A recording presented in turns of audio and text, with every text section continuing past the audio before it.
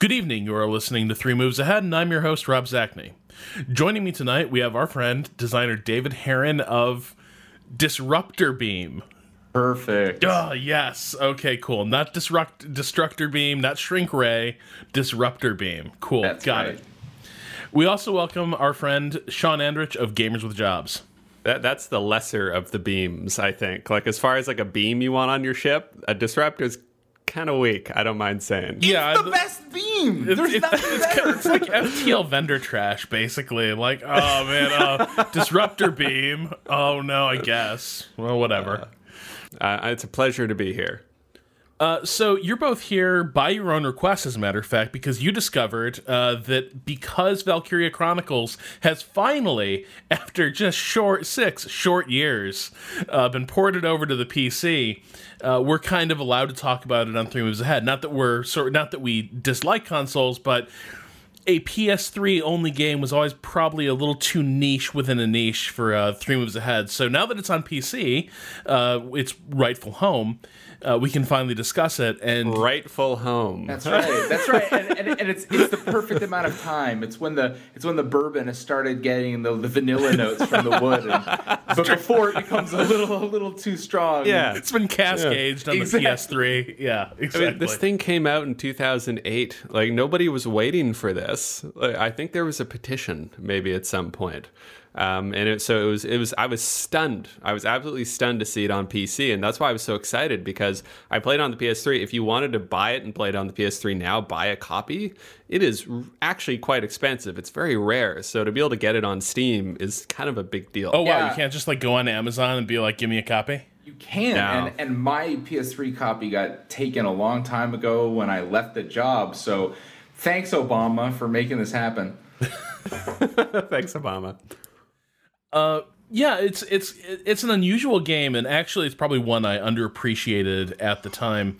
I think one of the first things people tend to bring up about it is the art style, right? Is that it's got this it's got this sort of lovely like hand-drawn look that's sort of overlaid over the graphics, and it's also got some. If there's an anime trope this game misses, I am hard to name one of them, but. Beyond that, and Troy, before the show, he recused himself because he was like, the anime eyes are getting to me and they're making me angry. So other people have to talk about this game, which is why Troy isn't here. Cultural That's imperialism, right. basically. We're the not racist Canadians. That's pretty much. So, Troy, you're wonderful. So, but if you get beyond that, it's actually a really cool, and like I said, I underrated how good it was. It's a really cool squad-based, tactical, turn-based strategy game with a lot of RPG elements. So, David, why don't you sort of just set the stage for us here? Where'd this game come from, and what do you do in it? Like, give us an example of what you get up to during Valkyria Chronicles. Well, I think the first question there is, where did it come from? And as far as I can tell, it came from the moon or through like an alternate time zone or something like that. And you mentioned sort of the art style. And when it was first announced, it wasn't even really announced as a game. It was really in the early PS3 generation. And the Xbox 360 had been out for about a year and a half. We had mostly seen either like up ports or things in old engine. We were still sort of in Unreal 2.5. I don't even know if Gears of War had come out. And Sega comes out, and there's this like watercolor sort of like sketchy thing, and people don't know how it sort of looks like a comic book. People were, you guys talked about the War of the Lions, or a show you weren't on, but an earlier episode of 3MA when they were talking about Final Fantasy Tactics. They had done these sort of like pre-rendered, sort of Square did similar scenes, but this was in real time. And I think for me, I remember seeing this as this like really striking thing. Like, okay, this is something that we weren't able to do before. And then when I found out it was a strategy tactics game, I was super excited. At the time, I was making PS3, Xbox 360 games, and being told, no, you can't do strategy won't sell. And so here, this was going to be my like, oh, this is going to be accessible, this is going to be interesting, this is going to be a whole new wave of strategy games on the PlayStation. And so I bought it. And what the role is, you play this commander of a ragtag bunch of, I guess they're military or paramilitary. A lot of teenagers in that army, though. They're college age. They go back to high school in the sequel, so we'll get to that later. But so yeah, they go from the college years to Saved by the Bell OG. They have the backwards jump. And they're sort of like partisan warfare, dirty dozen fighters that they're fighting this sort of evil, really stand-in for Nazis. I don't know. The whole sort of story has this like loosely World War II Europe. I don't know. Like the map. That right there is where it gets a little interesting there, right? Because like for a lot of reasons, World War II is a difficult subject for Japanese developers, I think, to tackle head on. Like to address like the actual history begins to address a lot of things that remain uncomfortable in Japanese politics today, and particularly in Japanese markets today.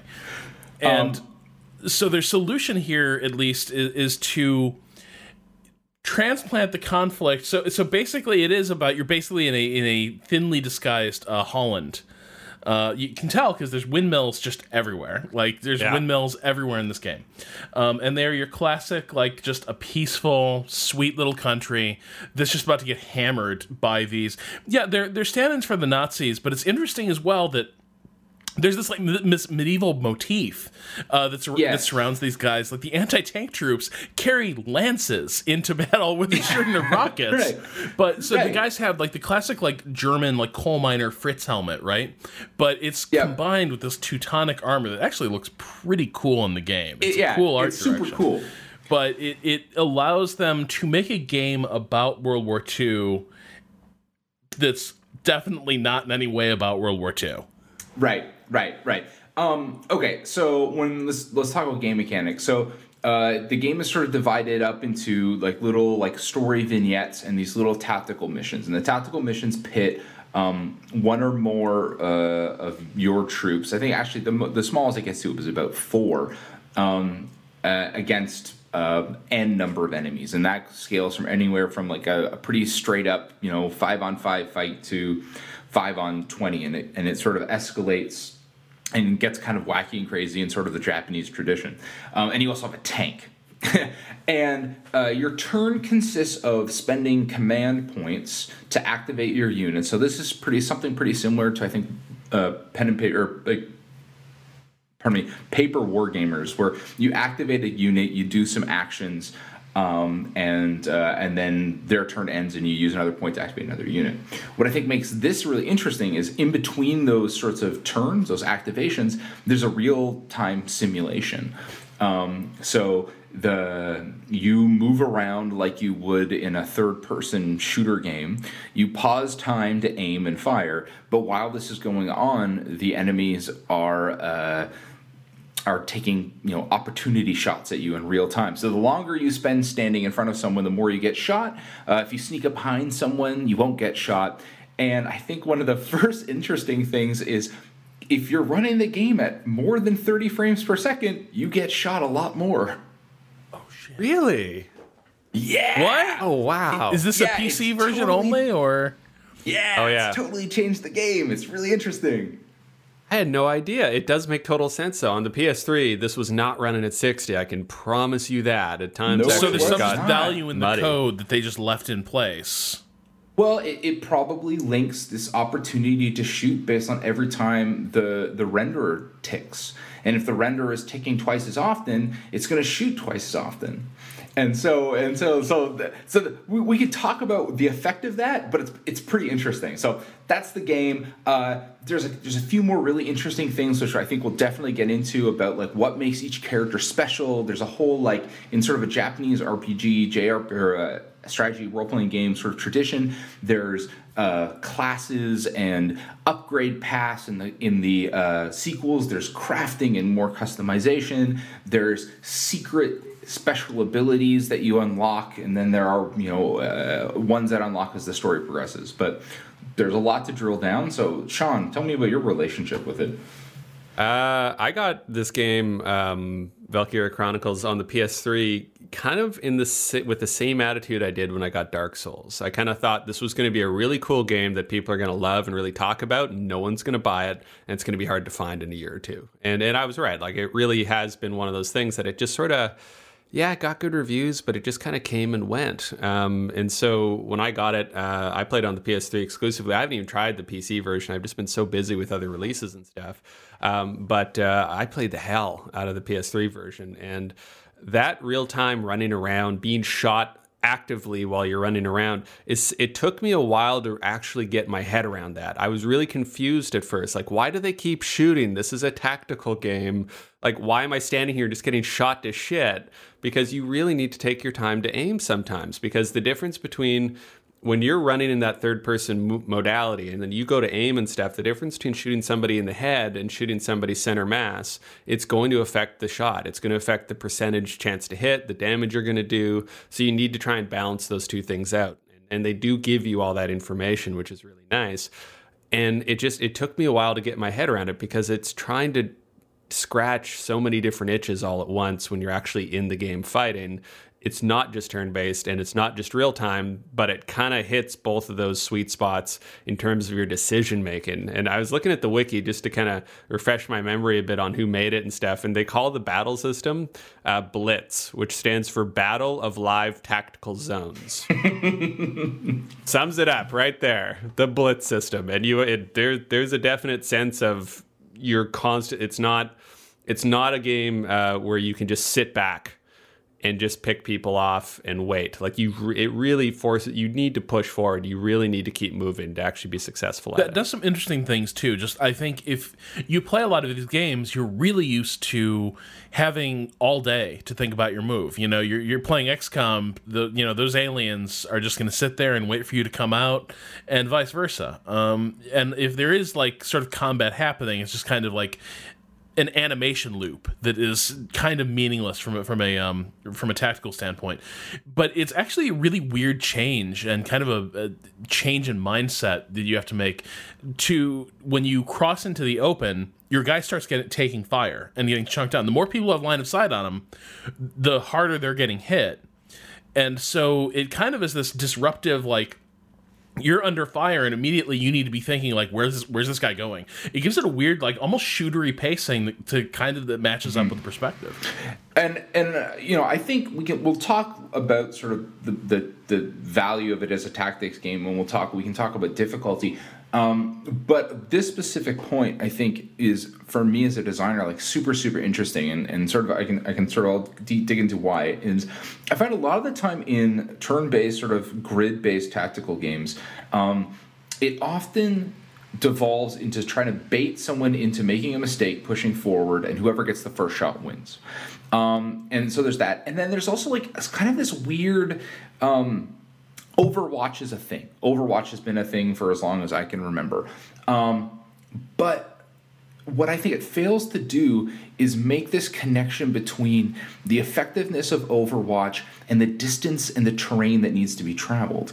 And by adding the variable of time, when it's like damage per second, and the players are moving in real time, so they're moving at like meters per second, all of a sudden you now have a direct relationship between distance covered and the amount of damage it takes to do it. So crossing a very, very short distance is relatively simple, but crossing a long distance is actually quite deadly. And then that's sort of coupled with the cover system, which is it's not particularly inventive or anything like that. It's, you get -1 for being in soft cover, -2 for being in hard cover, and you get an additional -1 for being laid down. And I think it makes you have to take more hits and improves your armor. And when all these things are coupled together, it means that positioning is important. That using your command points to move a unit rather than just to shoot becomes like a really viable strategy. And as I mentioned before, in the PC version where now Overwatch becomes a really, really powerful, especially as for anti-infantry, it doesn't have that much relevance for armor, your tanks and your heavily armored infantry. But But what it does is it means that positioning is really important. And so I found myself in this playthrough. I've been playing it through very, very differently, as I remember, and also very, very differently from the previous the PSP versions of the game. I'm spending a lot more time evenly distributing my activation points. So that's another unique thing about Valkyria Chronicles is you can activate the same unit more than once, and each time you do, it becomes less and less effective. They get less movement points, they can travel further distances, etc. But it was still really viable to sort of like repeatedly activate your ace and, clean out a map or sprint forward and reach an objective. But now I think it's a little bit different, and I think it's quite better. You start moving your units more together. You take cover, you take ground that requires the enemy to close a distance, and that feeds right into their potential system and a whole bunch of the other stuff. Yeah, and really managing the command points is something that I really appreciated about it more and more as I went, because I'm really used to that idea that when you're playing a turn-based or any kind of strategy game, every unit has a certain amount of action points and things they can do, and then that's their turn for that round, and that's it. And the fact that you can really get yourself in trouble by like shooting at somebody and then pushing forward and pressing the advantage, and every time you do, you're basically spending command points on being able to do less and less with one character. You can really get yourself, with your ass flapping in the breeze, like really push far in enemy territory without having the support in place. So it both rewards the aggressive play, but it also really punishes you if you don't maintain your balance really well. Yeah, it's interesting because, Trent, like going back to the point about Overwatch, we've all been in those situations, like, is particularly in, let's say, XCOM, right, or XCOM multiplayer, where two teams have just set up kill zones, and I'm not coming through that. I'm not coming through there. Well, you move first, and it kind of ends up in that situation because Overwatch is such a commanding ability. Here, definitely once you set up a kill zone that people have to funnel into, then all those units hammering away becomes a lot more effective. And that is the point about positioning that you brought up earlier. But the other thing I enjoy that's going on here is that it's still really effective to get super aggressive and run someone straight up the gut, march up to a guy right in his face, go to aiming mode, and it's really, there's a whole bunch of clever, really intuitive systems in this game. Like the reticle, the aiming reticle, you hit R1 to bring up your aiming aiming reticle, and within the circle around the crosshair, that's your error bar basically on your shot. So when you're firing at someone far away, there's a lot of empty space in that frame, and you can miss a lot of shots, and that's gonna impact your probability of hitting. But if you're right up in a guy's face, and the circle now just fills his helmet fills the circle, you're just gonna rack up headshots, and that person's gonna be dead. And so right there, you've just chunked down an enemy, pretty much guaranteed kill. And that's going to immediately have an effect of slacking the incoming fire that you're having to take as you move around. So there's this cool. It both rewards positioning, but then it doesn't fall into the trap of becoming too static, too defensive a game, because the reward for smart aggression is really, really high here. And I think layered onto that is another feature which I personally don't think they surface to the top as much as they should, and that's the potential system. So I've mentioned it a couple times, and I'll go into it. This is a game where you have named characters. Every character is unique. They have a backstory, and it goes to some degree whether or not they're like a main character or whatever the case, and they have a set class which can evolve. And what I think really makes the characters interesting is they have a sort of a set of likes and dislikes. So it's people they like working with, people they don't like working with, and when they do, they get bonuses, and they'll help each other out. And when one shoots, the other one will shoot, etc. And then they have these things called potentials, and these are modifiers and special abilities that trigger off of a number of different things. So it can be hates sand, or likes working in the dark, or et cetera, et cetera, et cetera. And based on triggers, these will sort of occur. So if you start the turn on sand, you might lose half of your action points. If you, so what's interesting, and what I think they don't surface, is that they're all triggered based on terrain. And so each character is typically associated with a terrain. And so when we talked about that relationship between defense and calculated offense, you can actually play into that. And this is a Japanese game that gives you a ranking, and it rewards you for playing a mission over and over again. And if you know that there's a scenario that the enemy is going to create a kill zone in a grassy meadow, you might then bring, one of these, former field hands as opposed to someone that's from the city. And when you pick that scout and they're running through tall grass and they get shot at, one of their potentials might trigger, and it might be like some luck thing where they dodge the incoming bullets. And so I think there's a lot of different systems here that maybe weren't as clear, and I think that might have been one of the reasons why it wasn't as successful, apart from sort of generic conventions. But I think maybe it went unnoticed because there's a lot of clever stuff that is a little bit hidden too deep. And the way they handle death too is kind of interesting because when you're looking at those potentials, because I believe when you're leveling up classes, you're not really leveling up individual characters. So it's a little bit different from some of the other JRPG strategy RPGs that are out there.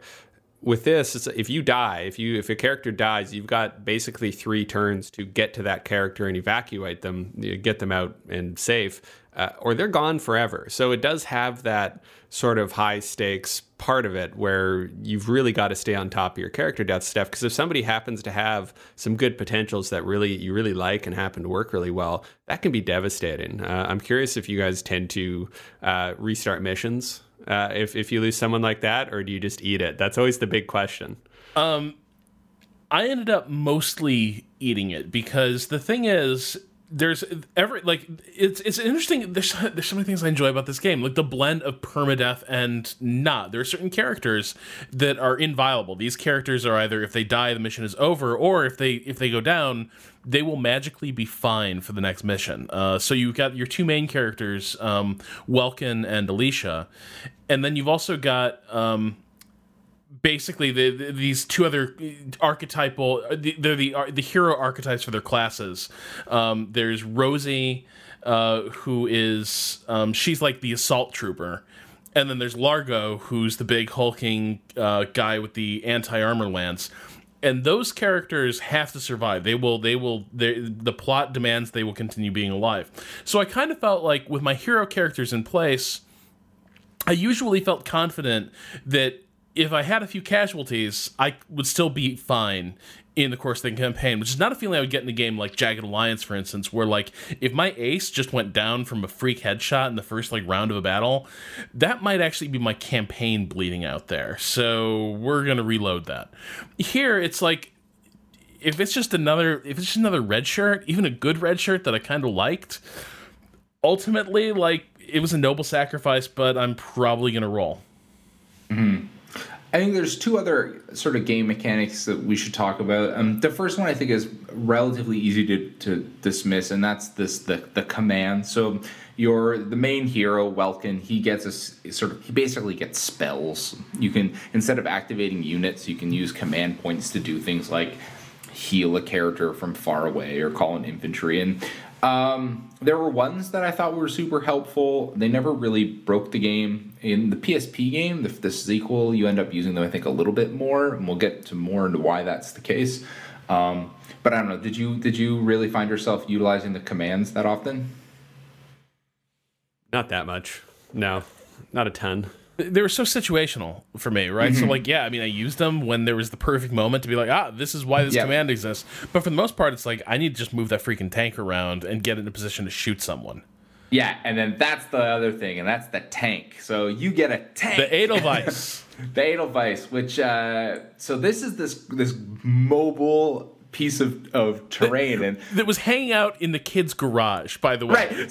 So it's like, I don't know, it's this little bakery town that's sort of the stand-in for Holland with windmills, but then they also have a tank. Well, it was the hometown of Welkin's dad, who just happens to have been the greatest hero in the country's history. And unbeknownst to him, even though he's lived there his entire life, in the opening chapter of the game, as the town comes under attack, they fend off the first waves of infantry as sort of tutorial, and then you're introduced to the tank. It's like, oh god, the enemies have a tank, and this thing will just destroy infantry.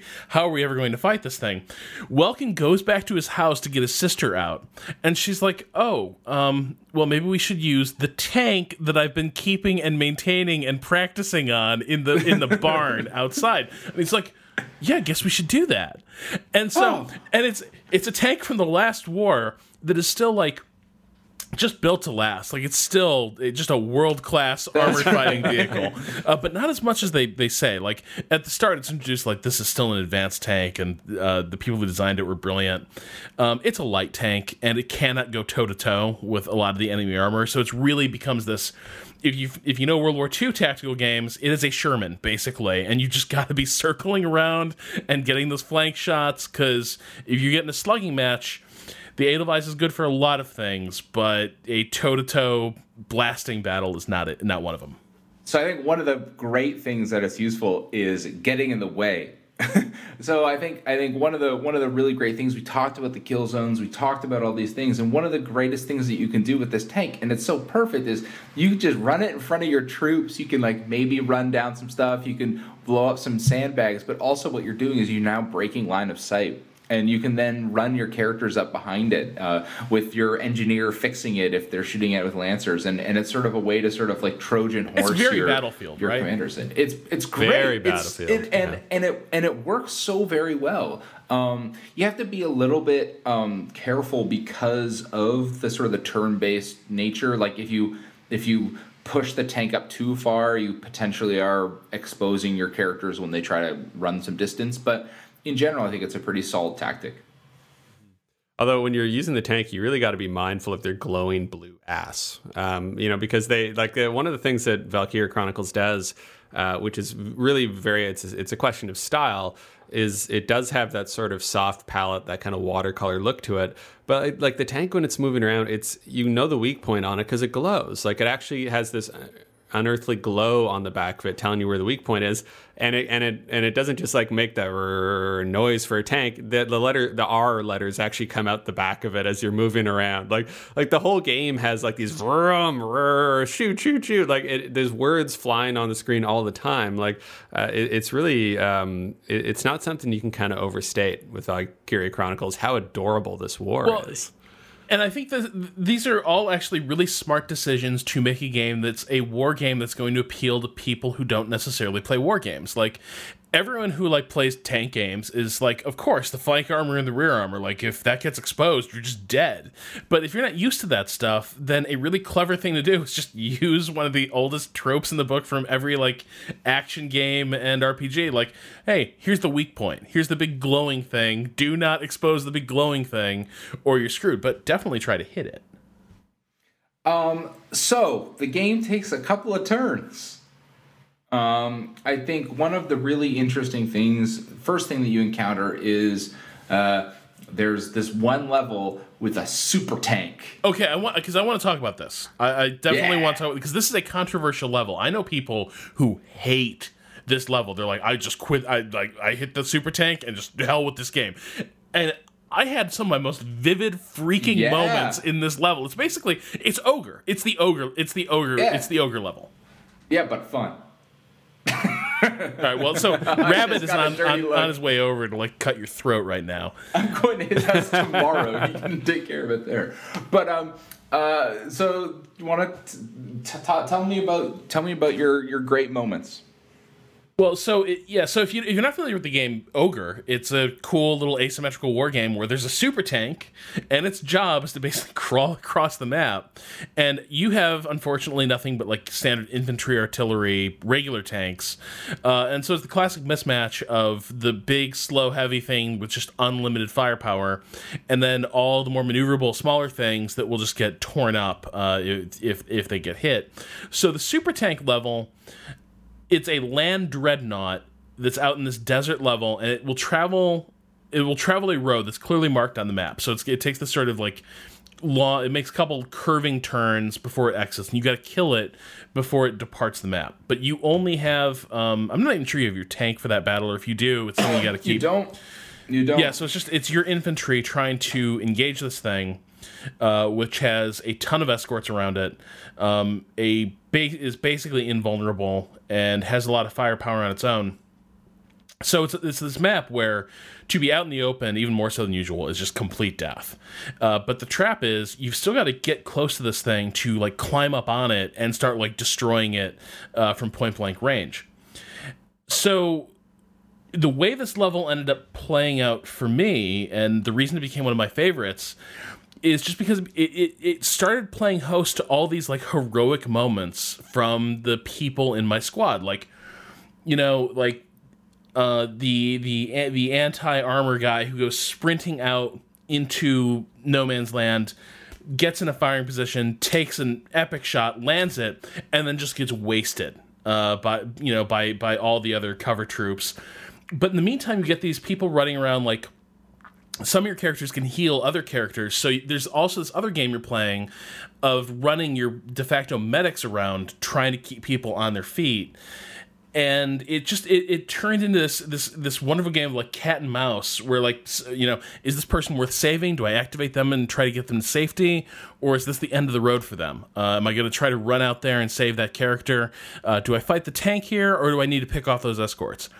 And it was it was a well designed scenario. Like the first time I played it, I lost it narrowly, and the second time I played it, I won it narrowly. But it was this real skin of the teeth type moment, and it's the kind of scenario that you don't find in traditional war games too often because it's preposterous. It's a thing that only exists in this video game logic of this level, but it actually makes for a really cool scenario that you never find in a real World War II game. Yeah, I think it was definitely characteristic of. I really enjoyed it as well. One, I thought the setting was great. It's in this like desert with some mesas, and it's a new part of terrain, and you're sort of running around and you're taking cover from the natural cover, and you're leaping onto this giant monstrosity, which is great. And I think it really characterized one of the best sort of moments of the way all the mechanics combine, and that's when you've done that risky move, that push up to the flank, and now you have this exposed character that if you know that if the enemy gets their turn, they're wasted.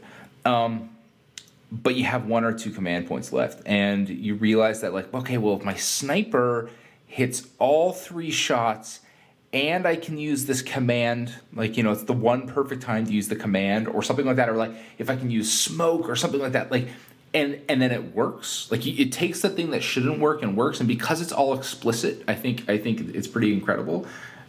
It's fantastic, and I think unlike XCOM, which has those same things with the really explicit numbers, for me, XCOM, it was always reactive. It was always like I got put in this bad position because I got overwhelmed by these monsters, and it kind of felt unfair. And I can save my guy if I am able to crit hit or not miss with all my characters. But I feel as though this scenario has opt-in heroics, and then the ways of digging yourself out, which just made for some really great moments. Have we talked about the actual battle map in terms of when you actually zoom out and stuff? It's such an important part of the game, and I just kind of realized when we were talking about features, we may have glossed over it. The battle map here, and it's pretty important in every map, including this mega tank level as well. But when you're running around in third person, one of the big problems I have with games like this that are tactical in third person and trying to be turn-based is just situational awareness. Where is everybody? How is it relevant? Where is the relative positioning? They do a really great thing. When you're running around in third person, they show you the line of sight enemies have on you with this big arcing sort of beam of light, maybe a disruptor beam of some sort that kind of comes out across the map. So you know exactly where the enemy is relative to you. You know which ones are keyed in on you and which ones have potential to shoot you if you get too close. But then you can bring the map out, and it gives you this really great top-down view of the map, and it represents all the characters and enemies with these little just round chits. So it really does become like a war game style battle view, and it makes it really easy to jump around to different points. The battle map in this, in case you're worried that because this is a 3D third-person kind of game, it's going to be tough to keep track of everything, like say when you're trying to take down this giant tank, it's actually very manageable. And in terms of managing your firing lines, your approaches, your flanking, the battle map actually makes it really quite lovely to move around in. I kind of like the small challenge of translating what you just saw on the map to what you're seeing through the action camera as you're running around. Like, okay, I know I need to get around this house and there should be cover right there, but did I get turned around a little bit? There's these little hesitations as you're running around, people shooting at you as you try to remember, like, okay, where exactly am I headed? There's a little inset map, but the full overhead map is really got the most details, the easiest to read. Yeah, it's a very nice map, and I'm a real sucker for just how clearly it delineates like all the cover points. Like everything you need to know about surviving this level is right there. Yeah, I think that this is sort of where this is maybe like the one or an aspect that sort of I think it follies, and it really, I think it's a point of opinion, is I think all that delineation is super important, and I think it also combines with an AI that is in parts heavily scripted. So there is some reaction, but there's definitely characters that do that, and then a ranking system and the level design that allows for flanking, allows for sneaking around and approaching enemies from behind so they don't get the overwatch. It allows for the clever movement of your anti-tank troops to hit the radiators in the back of it, the enemy tanks. And what this all sort of boils down to is some of the levels can feel kind of puzzly. And I think that you're making tactical decisions in between there, and positioning matters. But I think the worst levels, I felt like there was the right way to do it, especially if you were going after like the high ranks, or you were trying to kill the optional bosses, which they're these sort of like named characters on the enemy side, and if you kill them, you get a special piece of equipment. Or maybe that's only in the PSP game.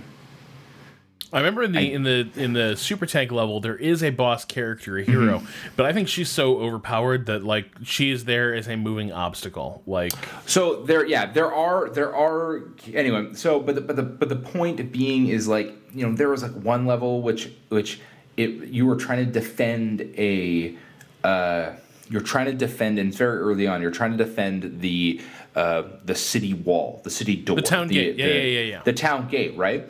And if you want to S-rank that, one of the things that you can do is an enemy will always come running up and throw grenades at it. And right there are some sandbags that you can use as defense. But if on your first turn you throw a grenade, you blow up your own defenses, when 2 turns later that little enemy runs up, throws a grenade, it no longer can benefit from the cover, and it's just going to die.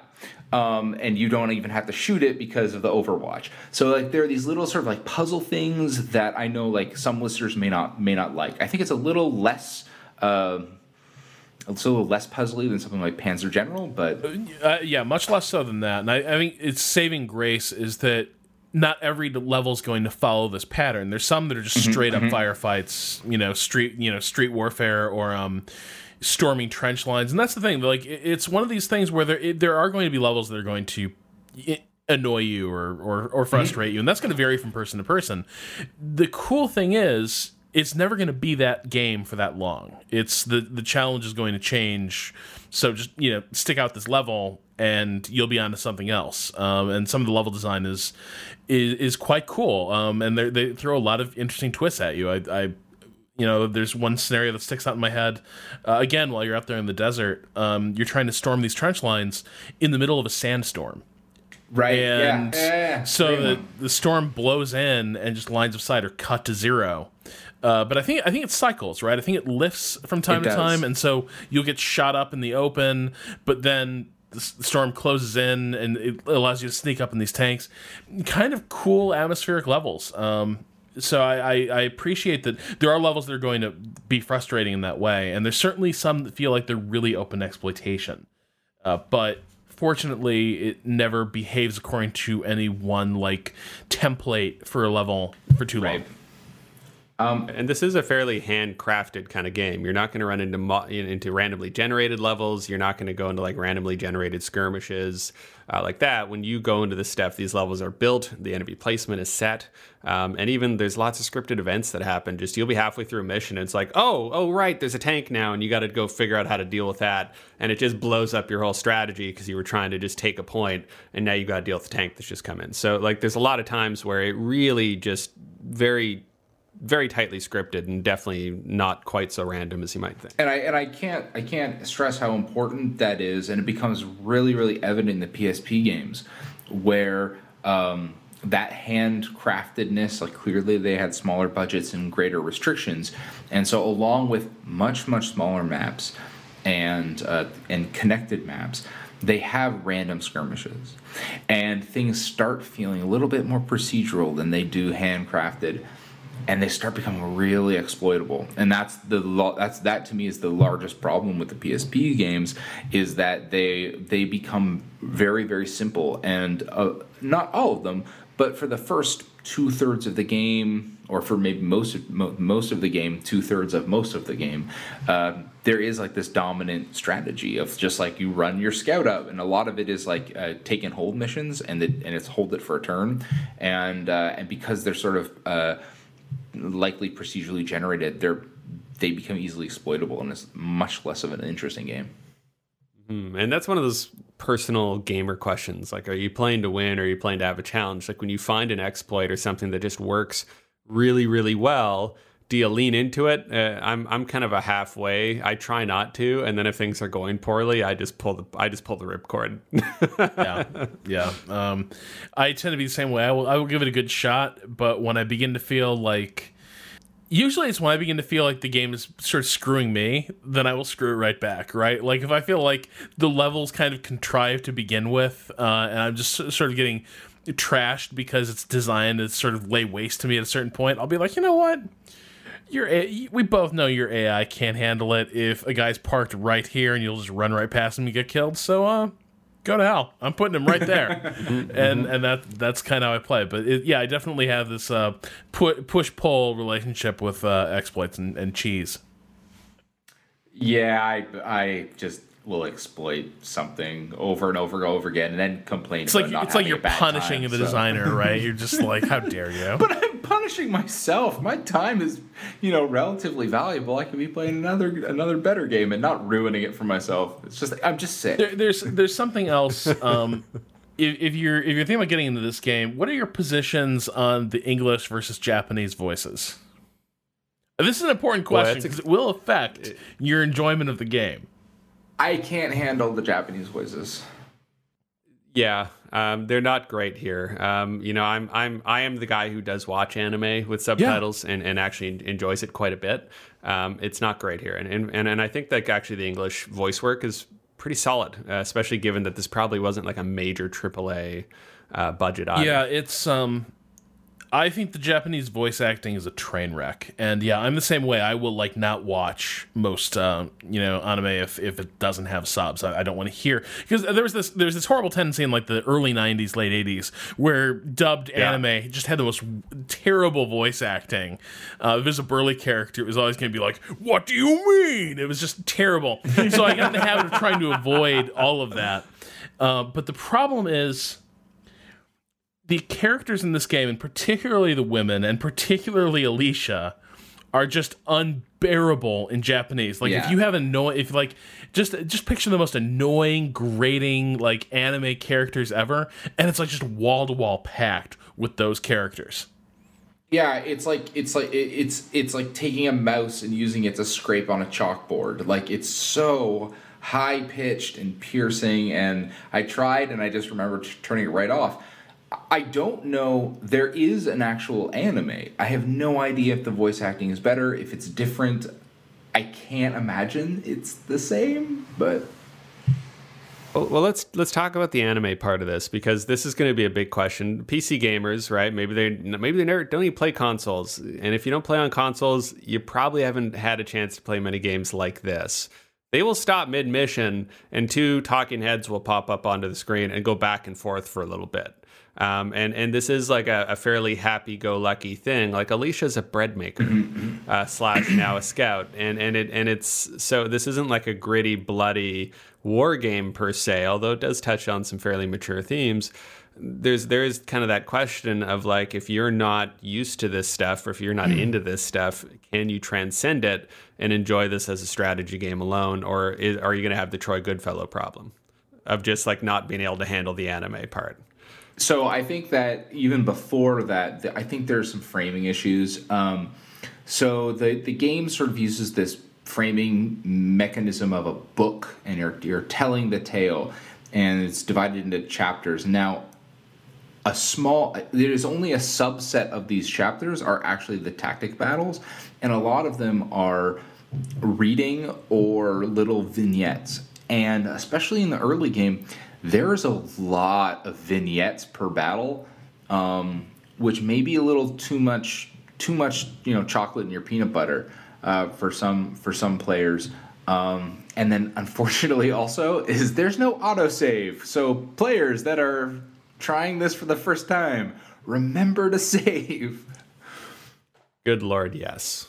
Yeah, you really, really need to, especially in a game like this. And I'm curious then, because you can really, the one caveat I'll say is that you can really skip a lot of the story stuff, beyond just pressing the button to skip dialogue. You can also just jump straight into the different missions as well. So you can really get around a lot of it if you're inclined to.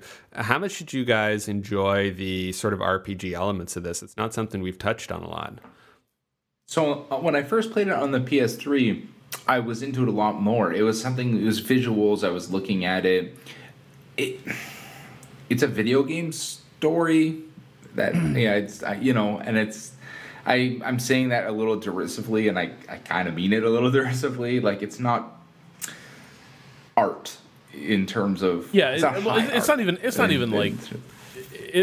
like late model BioWare storyline. It is basically like my first war story, kind of. It's something that would have been very thematically. It's something that would have been very at home on like the SNES. Yeah, definitely. But I think I remember, and it sort of informed, I think, some of the character relationships, and it looks really beautiful in some spots. This past playthrough, I haven't played through it again, but I'm playing through it on PC. I am hitting the skip button as fast as humanly possible. But to the point about the RPG, like character progression stuff and upgrades, I think that it's interesting, and it also touches on maybe some of my frustrations with the mission design. Because there is, so the way you gain experience and war material for like upgrading your tanks and stuff like that, and your weapons. So your characters get experience, your gear requires like war material and money. Basically, you're given money to give upgrades to this stuff. And that is dependent on the rank you got in the mission. And me, I apparently suck at this game because like I can't S rank a mission to save my life. Like it is Dance Dance Revolution all over again. You have to play it perfectly. And it's not remotely clear what perfectly is. Right. Not the first time you play. So like if you're playing aggressively and pretty well, you'll get a B. And if you play a little more passively and play it safe, your grade just going down. So here's the problem then. If you're not doing really well, you start getting less and less out of each mission. And so you're going like, and so there's, I kind of felt like at times there was maybe a little bit of a vicious circle happening where it's like, okay, so I was maybe a little too passive in that last mission. So now I can't upgrade as much stuff between missions. I can't promote these characters as much as I might like. So my army's not quite as good for the next mission as maybe it should be. Okay, I better play really defensively and passively here because now I can't even hit as hard. Really, I'm not as combat effective. So I'm sort of forced now to kind of stuck in a race to the bottom. As far as what I'm getting out of each mission, usually that is probably still mostly about the tactics I tend to adopt. I tend to be too passive a player and too hesitant on the attack, but I like the way the upgrades work. I like the impact they have. I like being able to turn the Edelweiss from a piece of crap into a lethal weapon. But, I do feel like there are some issues in having everything tie into mission performance when mission performance itself is this really arbitrary grade. Yeah, and some of those missions can be really long, too. So if you get a bad grade at the end and you're looking down the barrel at taking another hour-long run at a mission and hoping to get better, and some of that is just hoping some of the dice rolls go your way, that can be really frustrating. But I don't think that's really unique to Valkyria Chronicles in any way, shape, or form. I think most strategy games kind of fall into this trap eventually. Yeah, it definitely felt sort of like a first pass at what would become a sequel. I mean, there's I think spots where they wanted to fill some stuff in, and they did in the sequels. And so in the sequel, they sort of blow out the JRPG stuff. They take a step back. It deals. It's like 2 years after the events of it's in the future after the events of the first game. Instead of college kids, they're like high schoolers, so they're like 14, 15-year-old. They're part of a military academy. They get wrapped up in a civil war. And it sort of had like, you in between battles, you deal with like school stuff. So they go to class and they like... Damn. Oh my god. Yeah. That's so good. That's so good. And you help your friends get dates and decide whether they want to join the sports team. Yeah, it's really, really crazy. Oh my god, does Senpai notice you? And oh yeah. And then the new kid shows up. And it has this like underlying, like the sort of the sub game or the sub narrative. It sort of deals with exploitation of the indigenous population of the population. So like when the exchange student shows up, that's a thing. How are you going to deal with racism? And there's also increased training. You have more than one potential armored vehicle you can bring up. There's a whole crafting system. There's like they add in all these like subsystems and things to play with, and there's all these different locations. But they still use the grading system, and they're all dependent on you like kind of knowing what you're doing, which is sort of where my will to just exploit was like, if I keep getting C's, like playing this the normal way, I'm not getting the specific crafting resources. I'm not killing the named enemies before my timer runs out. I'm not doing this stuff. I'm gonna go back and I'm just gonna like grind out some of these missions to just get some of it stuff, right? They also have this great little reward system where, they sort of tweak the potential system, and in order to unlock potentials, you have to get like merit badges basically. And you do that by doing special things in the game. So it's like the student that heals the most players may get the most helpful student in their yearbook sticker, cool. Right? And so they have to get a certain number of these commendations. I think they might be commendations. We'll call them merit badges before the potential unlocks. And so you're also doing this sort of stuff, but that doesn't always optimally lead you to get the A rank or the S rank. So it's great. There's a lot to dig your teeth into. There's a lot of like really crazy Japanese role-playing stuff that's kind of fun to play with. But now the systems are just pulling completely apart from each other. And then it's all hinged on the battle system is way worse because of the smaller maps and because of the stuff. It's still totally worth playing on a plane, though. I noticed in the sequel that there's like fencer units, so you can actually have a unit that has a sword and a shield and no gun. Yep, they expand on the classes. They have branching paths, so you get guys with flamethrowers, you get mortars, you get snipers that have these like super anti-tank sniper guns. You get light machine gunners rather than just submachine gunners.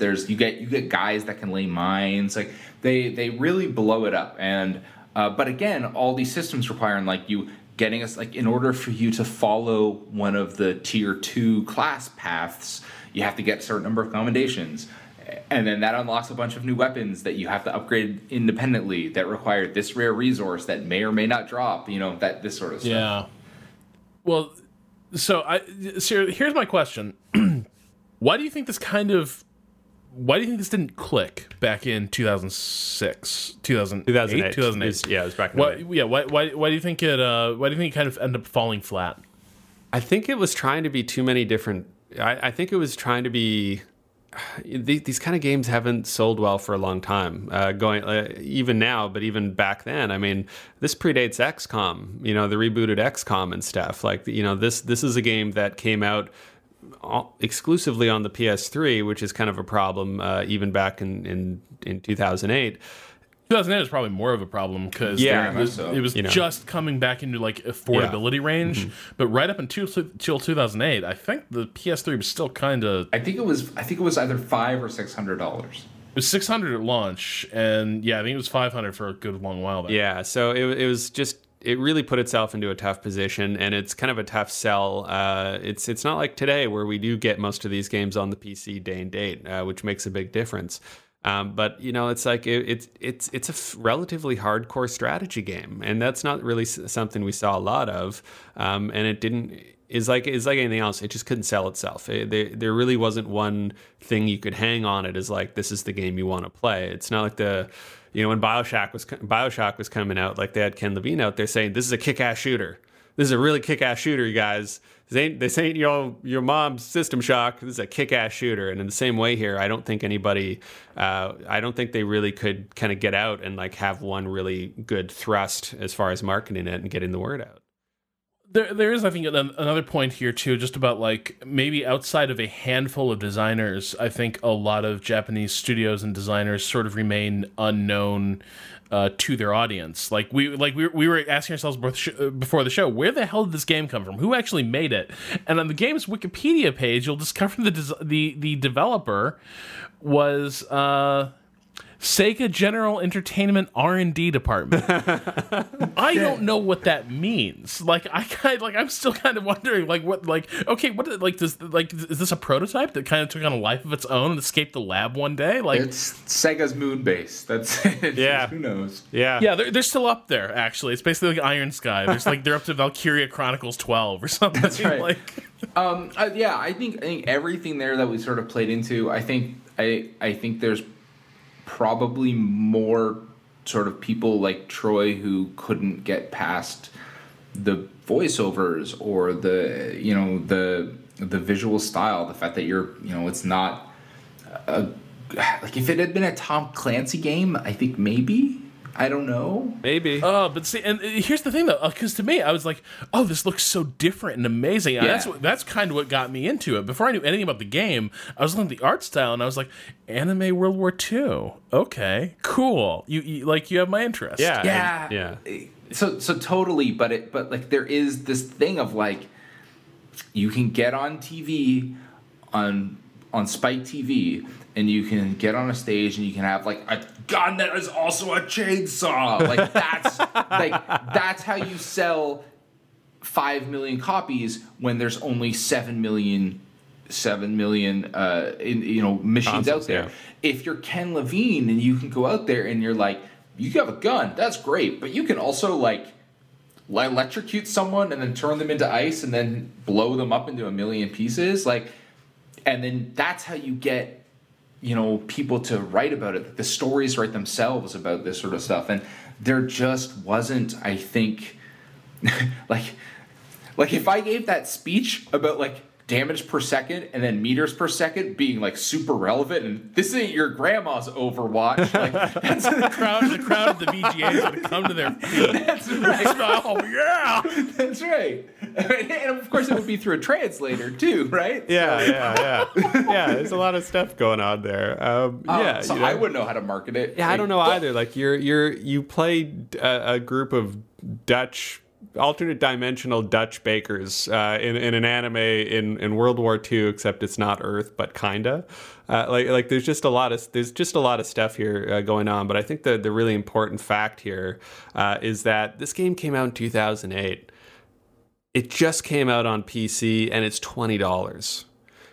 Yeah. This doesn't happen. This does not happen. Sega's too busy churning out really awful Sonic games for years now. I don't know what happened. Like, God, I hope no one who made this game is working on a Sonic game. Like, I hope everyone in the R&D department just died. like they built department. The R&D department. They're shut in there, just like the Ferris tubes closed. like, no one must know how this was made. They finished this, they didn't sell enough, and then they just came back and said, okay, you need to R&D the shit out of some more shitty Sonic friends.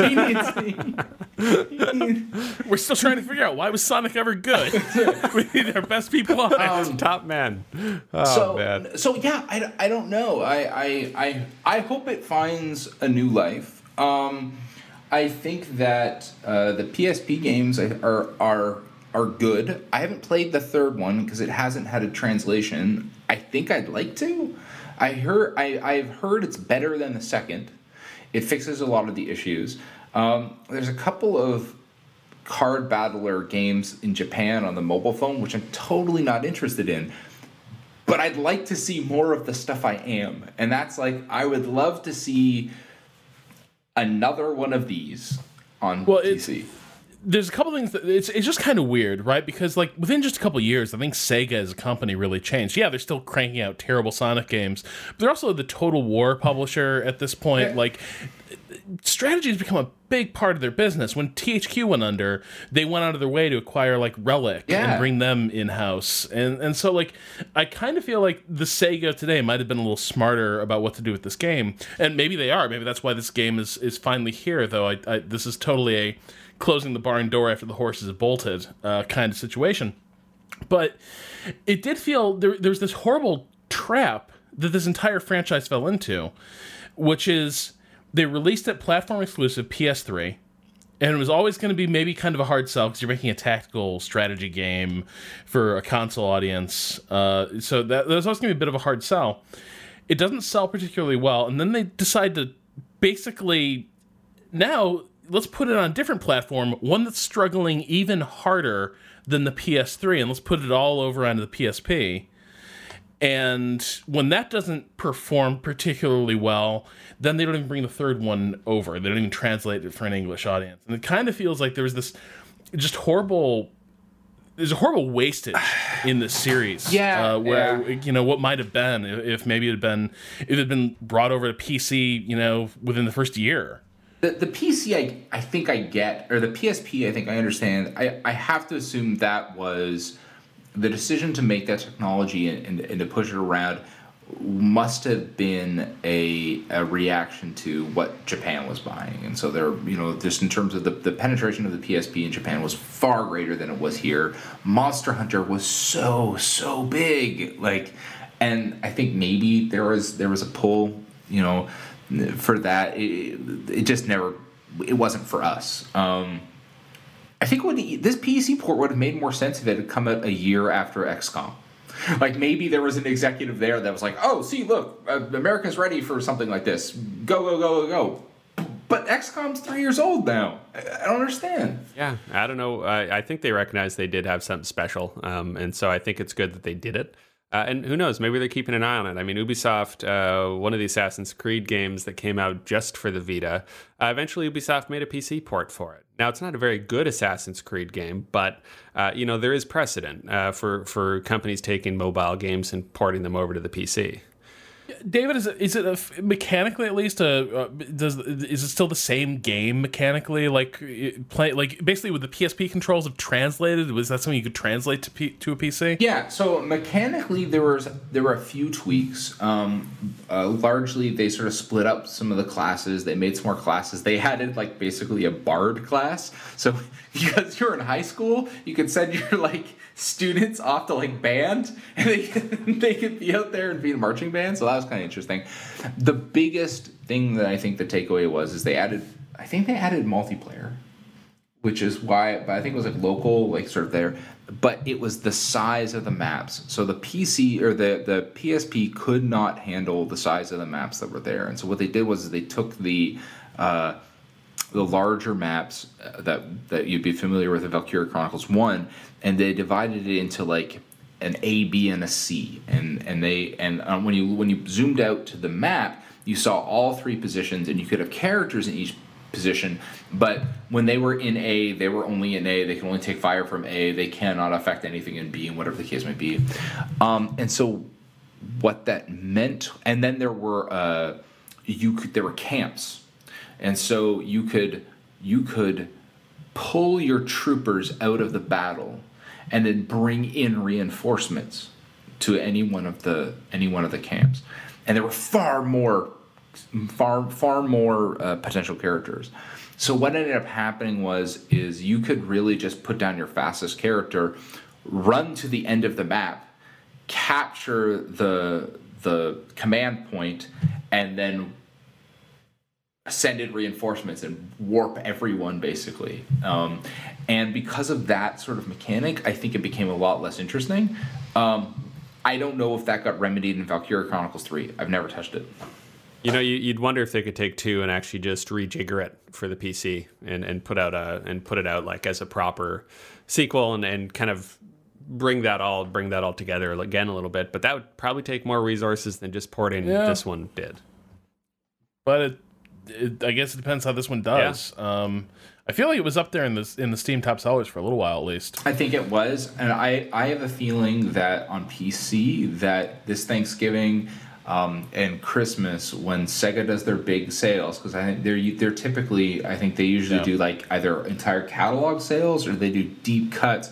I think visually this game is pretty stunning, and I think that there's going to be enough sort of like, I think it shows up enough because of its rarity, because of if you go to a message board and people are sort of talking about the best games of last generation that no one played, this thing pops up. So for a $10 curiosity, I can't imagine not downloading it. Like you should put in 2 or 3 hours. You'll probably quickly see if it pulls on you, and I think it will for more people than it won't.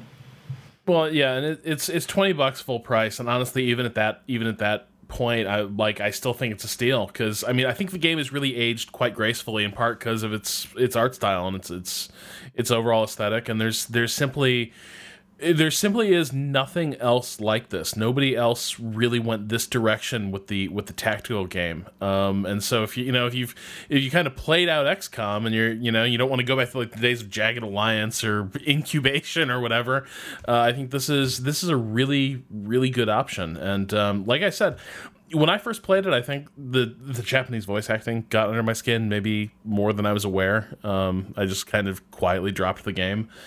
But going back to it with the re-release, I was surprised at just how good a Squad War game it actually was, because I remembered it being good for consoles. Now I just kind of think it's just awesome. Yeah. I think the disappointing thing is there was one other game that sort of ran with it. It was called Blood something. It was atrocious, but it was another Japanese game. I don't even remember the developer, but it was World War II. One side had vampires, nice. Secret vampires. The other side had secret werewolves. and it was one of the worst. It's sort of like was it time to be like the vampire craze? Were they like kids love the vampires? It predated this. I think it was just they were like, yeah, it would be a Nazi, and then when you shoot him, he gets mad and he turns into a vampire. That's great, right? And Americans are basically werewolves. Look, they all have beards. What was frustrating is like it was the one, and I can't. It's not even worth mentioning by name. And yet here we are by name. But what drives me crazy is that there was only I looked for it and I was hopeful, and as a designer I tried pushing to do stuff like it, and we just got no traction. So I'm personally invested in this thing doing well on PC because I'd like. Yeah, well, I do love the idea of you being like, guys, Valkyria Chronicles is gonna be huge, and we got to catch this wave. It was never. Just takes a hammer on the pavement, and you're sitting there with your like cute little design boner, and it just flags. You're like, oh no. Well, back to the salt mine. Yeah, it was, and then I made mobile games. No, it was, it was always hopeful optimism, right? I never thought it would work. I never thought it was going to be a multi-million seller. But what I was hoping for was there'll be enough interest and I can get $1 million, $1.5 million, and I can make a little version of it. I can make a downloadable version of it. And there'll be a space for that. That'll be what we'll get on Summer of Arcade. And nope. Yeah. Something is coming out that it does look a little reminiscent of that, and that is Mordheim, the Mordheim game, which I think it's from some X-Cyanide people, so I'm a little terrified for it. Yeah. And Games Workshop has gotten real loose about how they license their stuff. But it looks really Valkyria Chronicles-ish, similar movement system that I think could be really cool. Fingers crossed for that one as well. So Mordheim was my secret game in the pocket. Now I'm not gonna lie. I remember you getting drunk at a Rabbit Con and telling me like, you ever heard of Mordheim? Yeah. And then you described in boozy, glorious detail, why Mordheim is so good. Yeah. And that pitch at Hothead was secretly just Valkyria Chronicles and then Mordheim. So someone got that pitch document basically and is running with it. No, they just took the game and I just copied the game. But so I'm super excited and super worried. Yeah, well, it is on early access. You can get in on that for we can take a look. $35. Maybe I should reach out to their PR and we can all rally up and talk Mordheim before Christmas. Book me. All right, but in the meantime, everyone should have a great Thanksgiving as they enjoy Valkyria Chronicles over this holiday weekend, because David really wants more of this to be coming out on PC, and really, like, if we don't all get behind Valkyria Chronicles, his life as a designer is just going to be a shambles. So we've really got to be there for him and to rescue him from mobile games, so that tactical 3D wargaming can be like it can be the new system seller. Come on, he works with the lesser of the beams right now. We got to get him up. It's like the game design roundtable needs its holy grail. It's the best beam. All right, it was. Thanks so much for joining me here on Thanksgiving Eve, guys. It's been fantastic talking with you about this game. You can get it on Steam for $20, probably cheaper during the Steam sale. We'll be back next week with, once again, something, I am sure. We've still got our top people on it. We've got the 3 Moves Ahead R&D department figuring out next week's show. It's Fire Emblem. You're gonna do Fire Emblem. You want to. You love it. It is on the list, actually. I've just got to figure out how I'm going to handle the 3DS issue. But anyway, as always, our thanks to Michael Hermes for putting this episode together, especially if you get this before next week, because that means Michael did some wizardry in between 3 family Thanksgivings. So, yeah. Good. I don't know when you'll be hearing this, but if you hear it before next week, it's thanks to Michael. Have a great holiday, everybody, and we'll be back next week. Good night. Night.